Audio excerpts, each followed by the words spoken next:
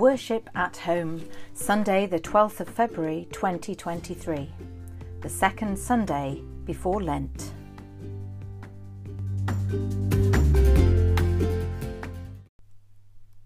The Bible reading is from the Gospel of Matthew, chapter 6, verse 25 to the end.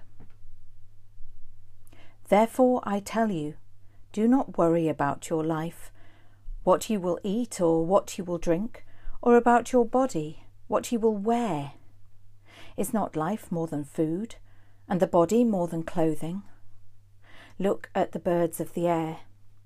They neither sow nor reap, nor gather into barns, and yet your heavenly Father feeds them. Are you not of more value than they? And can any of you, by worrying, add a single hour to your span of life? And why do you worry about clothing? Consider the lilies of the field, how they grow. They neither toil nor spin. Yet I tell you, even Solomon in all his glory was not clothed like one of these. But if God so clothes the grass of the field, which is alive today and tomorrow is thrown into the oven, will he not much more clothe you, you of little faith? Therefore do not worry, saying, what will we eat? Or what will we drink? Or what will we wear? For it is the Gentiles who strive for all these things, and indeed your heavenly Father knows that you need all these things. But strive first for the kingdom of God and his righteousness, and all these things will be given to you as well. So do not worry about tomorrow, for tomorrow will bring worries of its own. Today's trouble is enough for today. This is the word of the Lord. Thanks be to God.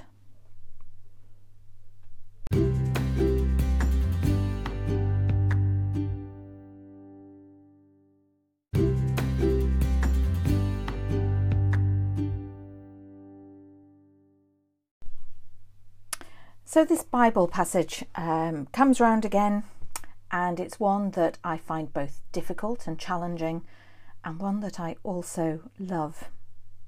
I find it difficult and challenging because I am a bit of a worrier, and there are some things that ring here just a little bit too true. Do not worry about what you wear. You're more than clothing. I'm one of those people that I'm feeling a little bit low. I'm more likely to do a spot of retail therapy and come home with a new sweater than I am to worry about reaching for the cream buns.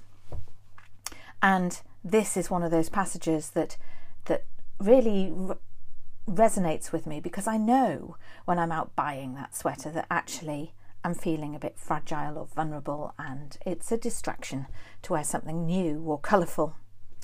And Jesus is saying here, that's not the right way to go about it. Pray, look to God. And the same is true for those who may actually find they are the people who will seek solace in comfort food at difficult times. But Jesus isn't actually trying to send us all on a guilt trip by this. He's actually saying, we know that you worry. There is that passage where he says, I'm trying to find it now, that God knows you need all these things. God knows that we need these things. And he finishes with that amazing perspective. Do not worry about tomorrow, for tomorrow will bring worries of its own. Today's trouble is enough for today. But then what is today's trouble? Last night when I looked at this passage, I laughingly said, I was sitting with my daughter and husband, and I said, hey, thanks Jesus, because I've got nothing to worry about. I'm changing job, we're moving house, right when my daughter's taking her GCSEs. And both of them looked at me and went, whoa, hang on. And my daughter most notably said, my GCSEs are my problem, not yours. And it took us back to reflecting on a book I read to her when she was young, and we still have. It's called The Huge Bag of Worries by Virginia Ironside. And it's about a little girl. I'm going to read some of that story to you. Jenny had always been happy. She had a lovely mum and dad, a great brother, well, most of the time. She had a best friend at school and she liked her teacher. And then, of course, there was Loftus, her dog. But recently she'd been getting gloomier and gloomier. It wasn't just one thing, it was everything. She worried that she was getting too fat, that Loftus had fleas, and that her best friend was going away. She worried she was getting bad marks at school, and she thought she heard someone whispering about her in the playground. She worried when her mum and dad had an argument. She even worried about wars and bombs, until one day she woke to find a huge bag of worries at the bottom of her bed.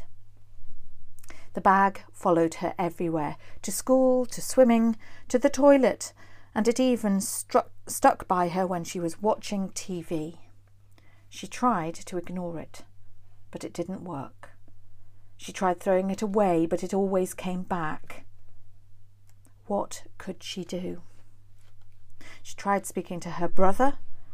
"I don't know what you're talking about. I don't have any worries," he said.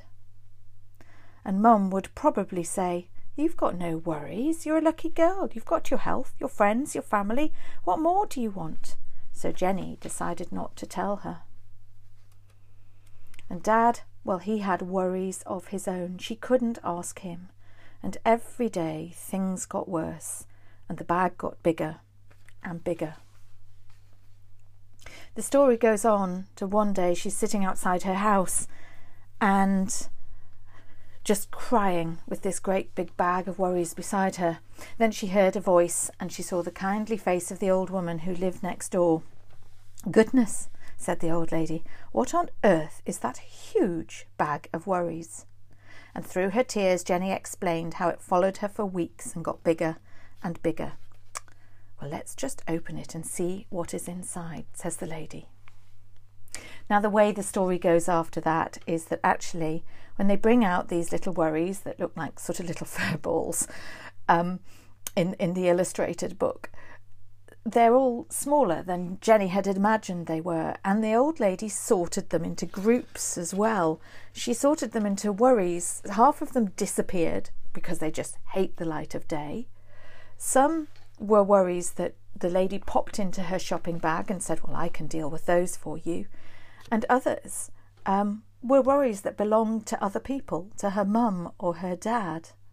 And so eventually Jenny realised she actually had emptied this bag of worries and could just throw this empty bag away. And as I say, I was reminded of that story when my daughter said to me last night, "Mum, my GCSEs are my worry, not yours." So as we listen to Jesus today about our worries, let's not try and fall into that place of shame, because we know we don't always deal with our concerns or worries very well. And we know that God understands our needs and will help provide for us. But these words can ring very hollow at a time when we're under real stress, and at a time when people are genuinely struggling for food and things, whether across the world because of famine, because of war, or close to home because of the cost of living crisis. So this is not a shaming passage by Jesus to forget our worries. We're not relying on God enough. It's a message that God knows us, that understands us and loves us, and we can turn to him. I suppose I'm likening God in a way to that old lady next door who's just saying to you, "Let's open this bag of worries and have a look at it together." And what is in there for you then? Are your worries yours, or are you trying to carry worries for someone else? I know I am. I'm trying to carry the worries for a lot of people here as I'm moving on, and it's going to mean change. And yet actually that's not my worry. God has called me to a new place. Are you worrying about things that have just been there for so long you've forgotten to take them out of the bag and look at them and realise that even if they're there, they're quite small? So there you go. That's my suggestion today. Have a look at your bag of worries. Open it up and see what is in there. Have a look at it with Christ, knowing that you are loved, knowing that you are known, and knowing that God will be faithful to providing for you. Amen.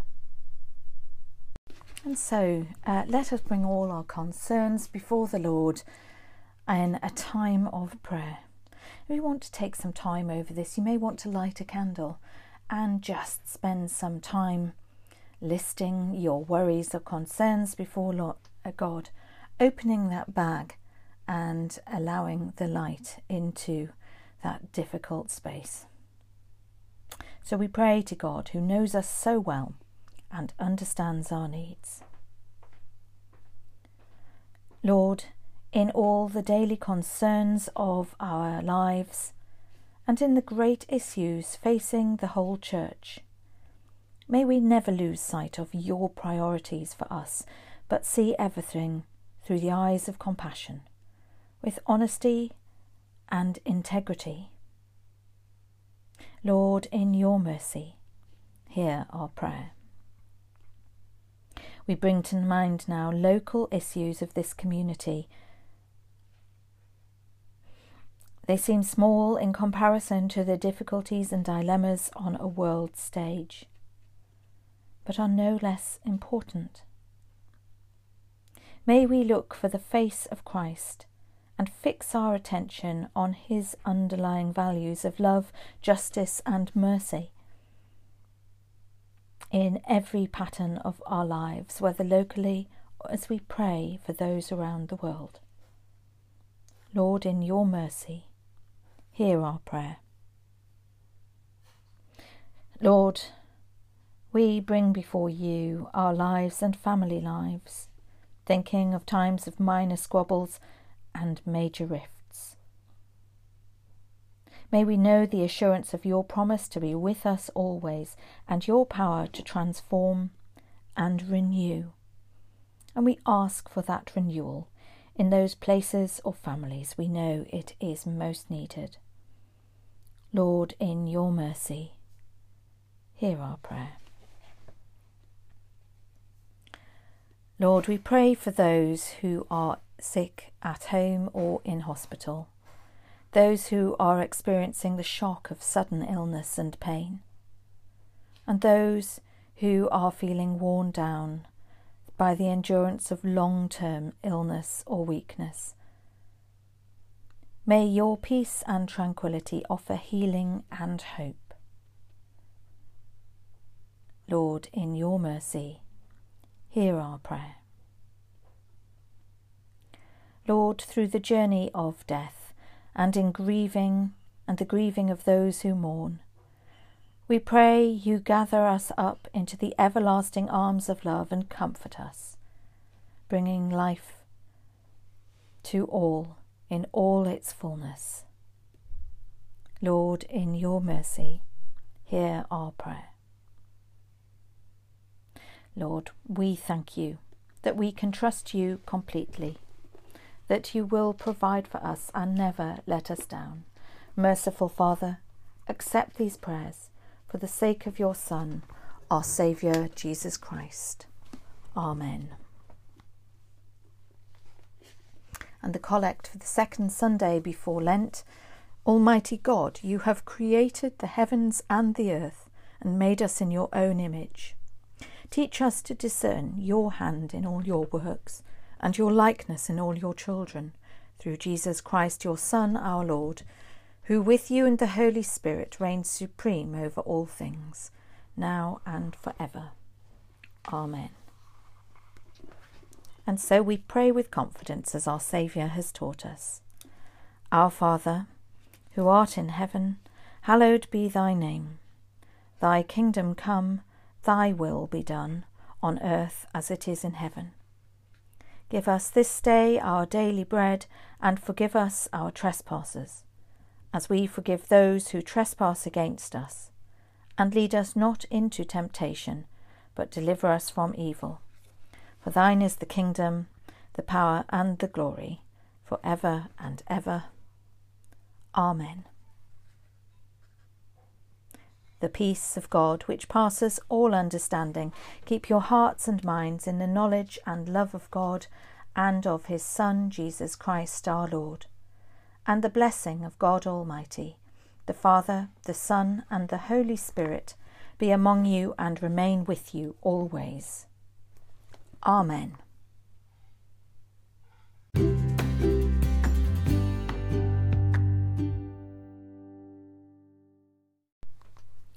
So it's 1 week to go until I finish one job and another week of moving house before I start to begin another.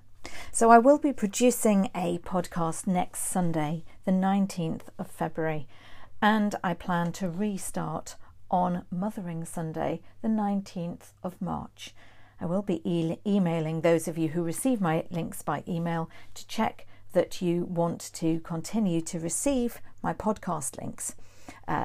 Don't worry about those of you who've already let me know you're on the new list. So thank you for joining me for Worship at Home again today, and every blessing for this coming week.